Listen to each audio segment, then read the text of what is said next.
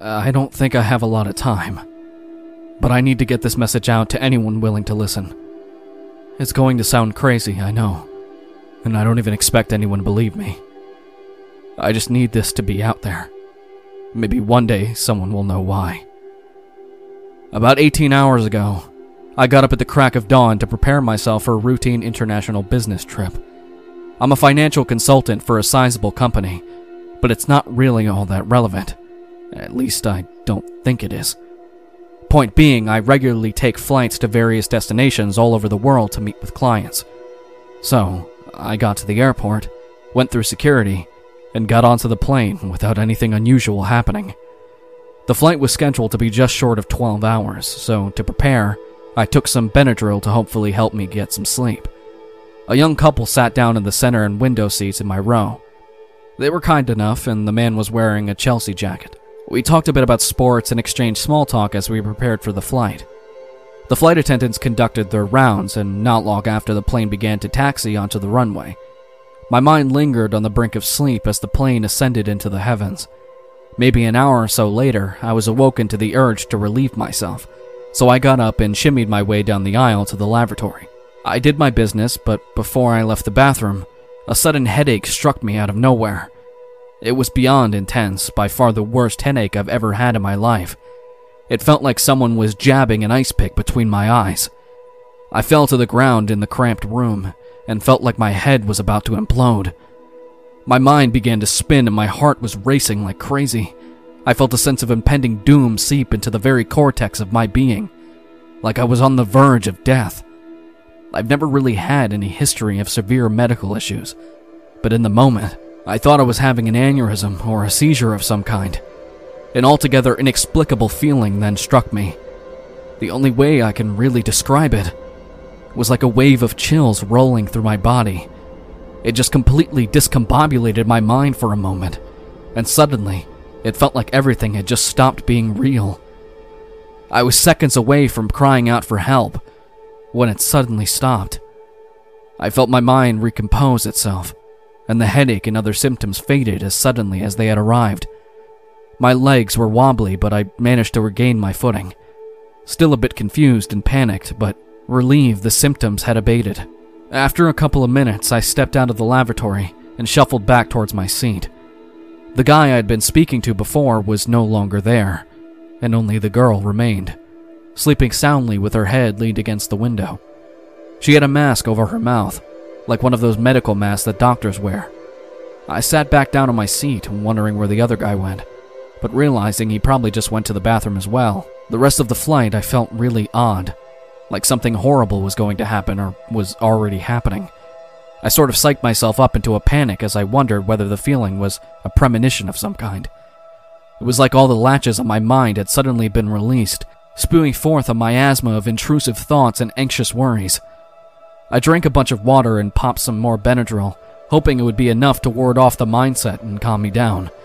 It got moderately better as time went on, and things remained the same. I tried to sleep some more, but every time I closed my eyes, it was like I was seeing something. These horrible, invasive thoughts were just flooding in, and I didn't know how to make them stop. By some miracle, I must have eventually managed to fall back asleep. I guess 6 or 7 Benadryl will do that to you. When I woke up, I was surprised and unbelievably relieved to hear the captain's voice come over the intercom, announcing that would be landing in 20 minutes. I breathed a much-needed sigh of relief, but it was short-lived. The man in the seat behind me still wasn't back. His wife then stirred from her sleep, and I decided to ask her, "Where's your boyfriend?" She cocked an eyebrow at me. He's supposed to pick me up when we land. Why?" I froze in that moment, completely at a loss as to what was happening. The girl seemed uncomfortable with my stare, so I just looked away, racking my brain for a logical explanation. "You know, you're supposed to wear your mask for the entire flight. Not trying to be a Karen or anything, but the flight attendants might get mad at you." I didn't even know how to begin processing the words she told me. Who the hell is Karen? "I have an extra one if you need it." She began fumbling in the back underneath the seat, and soon pulled out a medical mask, holding it toward me. "It's not been used, don't worry. Fresh pack." I just took it, saying thanks but nothing else. I then looked around the plane, and sure enough, every single passenger I could see was wearing a similar mask. Even the flight attendant collecting trash in the aisle was wearing one. I didn't understand what was happening. That last 20 minutes of the flight was the longest of my entire life. My mind was reeling to try and process what the hell was going on. I kept feeling like something was watching me. The shadows in the corner of the cabin seemed to twist and conspire against me, like there was something sinister hidden just outside my peripheries waiting to strike. The plane finally touched down a little while later, and I had never been so relieved in all my life. My behavior was probably a bit rude as I cut past several other travelers to exit the plane quicker. I just wanted to be out of there as soon as possible. I stepped out of the tunnel and into the main concourse, where that familiar sign was displayed once more for the new travelers. Welcome to Japan. We hope you enjoy your stay. I didn't recognize the second stanza being there from my memories of previous trips, but that was the least of my concerns. By that point, I just wanted to get to the hotel and relax for a bit. I wanted to call my wife as well, but since they don't allow that before customs, I had to wait. Everyone I saw was wearing masks, so I decided it'd be in my best interest to just continue wearing mine as well. I got to the customs agent and begrudgingly waiting a good 20 minutes before finally being called up to a window. The booth agent greeted me with friendly eyes and a masked smile as I handed her my passport and declaration form. I watched her look them over, and her head tilted slightly to the side, as if she were confused about something. She glanced between me and my passport several times before holding it out to face me. Can you remove your mask, please? I was more than happy to oblige, as those damn things really make your face hot. Her eyes shot between me and the passport several times, but her confusion didn't diminish. If anything, it only grew more pronounced. This is where you're from? She asked, pointing to the name of my country on the document. I nodded, hoping to get through the ordeal as quickly as possible. It seems it really wasn't my lucky day, as the next thing I know, I was surrounded by 4 men. They politely yet firmly suggested that I step away with them, and since I couldn't really say no, I agreed and followed them. The eyes of the other travelers stared inquisitive daggers into my neck as I went. The men opened a small windowless room and beckoned me inside. I thought then that maybe I could call my lawyer, but just hoped the situation would be sorted out without that hassle.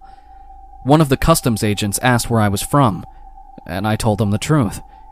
They eyed each other with confused glances. Another man then stepped forward, brandishing my passport and opening it to the page with my picture. This is you, yes? I nodded. He flipped through the booklet, and I saw the stamps of dozens of other places I had visited throughout the years. That seemed to confuse them even more. How did you get these? He asked. Because I've been there before. How else? My tone heightened in irritation. I tried to swallow it back down, knowing it wouldn't help the situation. With this.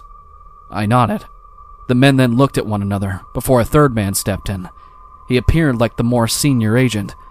He snagged the passport from the other man and looked it over for a moment. His stern eyes then wandered back to me. This document appears official. You have proper format, registry, and even a collection of stamps proving you have used it before. The only problem is this. He pointed to the name of my home country. This is not a registered sovereign state within our records. This country does not exist. I couldn't help but scoff and stammer for a moment in confusion. What? What do you mean it doesn't exist? I was just there this morning. The man seemed unconvinced, and I offered to prove it by calling someone back home. They were hesitant, but eventually they agreed. I took my phone out and dialed my branch manager. The number you have dialed is not currently registered. Please try your call again. I nearly dropped my phone. I tried dialing others, my wife, a few coworkers, the front desk, my own mother. None of them worked. None of them went through. Well, okay, 1 or 2 worked, but the people that answered were strangers and didn't know what I was talking about. What the hell is going on? I sat back down in my chair, mind beginning to spin similar to how it did on the plane. One of the agents began to say something. I looked to him and recoiled in my chair. His face was gone, replaced only by shadow.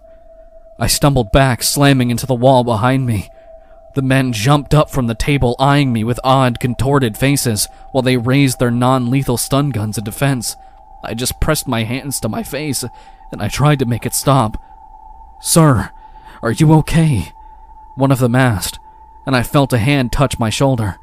Slowly, I lowered my hands, and found that things had returned to normal. I apologized profusely to the men, and told them it had been a long flight and I was severely exhausted. They asked me a few more questions, but none of us were able to make sense of the situation. Luckily for me, they were kind and patient, viewing me less like a threat and more like a curious anomaly. I'm guessing they'd never really come across someone with a situation like mine. After all, if I was some terrorist or something and made myself a fake passport, then why the hell would I choose a country of origin that didn't exist? I'd have to be the dumbest terrorist in the world to do that. After about an hour of interrogation, we weren't any closer to figuring things out. The agents told me they could not yet grant me access into Japan, but they offered to put me up for the night in the airport's hotel while they tried to sort things out. I was just happy to be leaving that room, and the prospect of finally getting some sleep was more alluring than anything by that point. They escorted me all the way there, which would have been slightly intimidating, but they did not seem overtly hostile. If anything, they were every bit as confused and interested in my case as I was. We had just left the terminal when something curbside caught my eye. I nearly jumped as I saw yet another shadowy silhouette looming in the distance. This time, it looked clearer than before, yet still, there was next to no features. Just a blank human-shaped hole in reality. No one else seemed to notice or be concerned by its presence, but the longer I stared at it, the more consumed with panic I became. I desperately hoped it was just some strange side effect of me being exhausted, but I think part of me knew the truth. The posse of agents finally got me checked in and led me to a hotel room. They told me they were going to continue to investigate and meet with me the following morning. I thanked them and apologized for the whole situation, and closed the door behind them. Two of them stood guard outside, and it was implied that I was not allowed to go anywhere. I wanted to do nothing more than fall asleep then, but I knew I couldn't. I dialed my wife for like the 15th time, but again, the number was unlisted. I texted too, but got essentially the same response. Desperate for answers, I turned to the internet and tried finding her or anyone I could possibly contact. There was nothing. There was no official record of my home country ever existing, but there was something similar. I don't know how I even stumbled across it, but apparently, back in the 1950s, a man landed in Tokyo with a story eerily similar to my own. He was from a different country than me, one that I have never heard of either. Other than that, he had a virtually identical experience with the customs agents, right up until the point where they put him up in a hotel for the night. I tried verifying the story, but from what I was able to gather, no one really regarded it as more than fiction. There was no actual documentation of the event actually happening. Despite that, I found it incredibly odd and horrifying how similar to my case it was. The story ended with the man inexplicably disappearing from the hotel by the time the agents returned the next day. I spent hours researching everything I could find about it. Somehow I managed to get sidetracked when an unrelated article in a web search caught my eye. It was something about the 9/11 Memorial Parade. I had no idea what that was, and searched the term only to find literally hundreds of stories involving a terrorist attack almost 20 years ago. Almost 3,000 people were killed by hijacked passenger planes crashing into the Twin Towers of Lower Manhattan. I'm sure anyone reading this is thinking, yeah, duh, we all know about it. After all, it was a historic tragedy which altered the United States of America forever. I don't mean to sound disrespectful when I say this, but I have absolutely no memory of this ever happening. I'm 38 years old. I would have been alive when it happened, but I don't remember a thing. If someone would have asked me about this event, I'd have denied all knowledge of it, because to me, it never happened. Something clicked in my mind then, and on a hunch, I began to search for other historic events. There were more inconsistencies, and it didn't take long to pinpoint them. The Soviet Union collapsing in 1991, the moon landing by the Americans in 1969, the nuclear bombs dropped on Hiroshima and Nagasaki, LeBron James signing with the Lakers, Wayne Gretzky passing Gordie Howe's point record, France winning the World Cup in 2018, and Nelson Mandela being released from prison in 1990. All things which did not happen, or happened differently than how I remember them. Apparently, the reason everyone is wearing face masks now is because of a global pandemic that is currently going on. Once again, I'm sure anyone reading this is all too familiar with it, as it seems like it's been going on for quite a while. But once again, where I come from, this event doesn't exist. I think I understand what had happened now.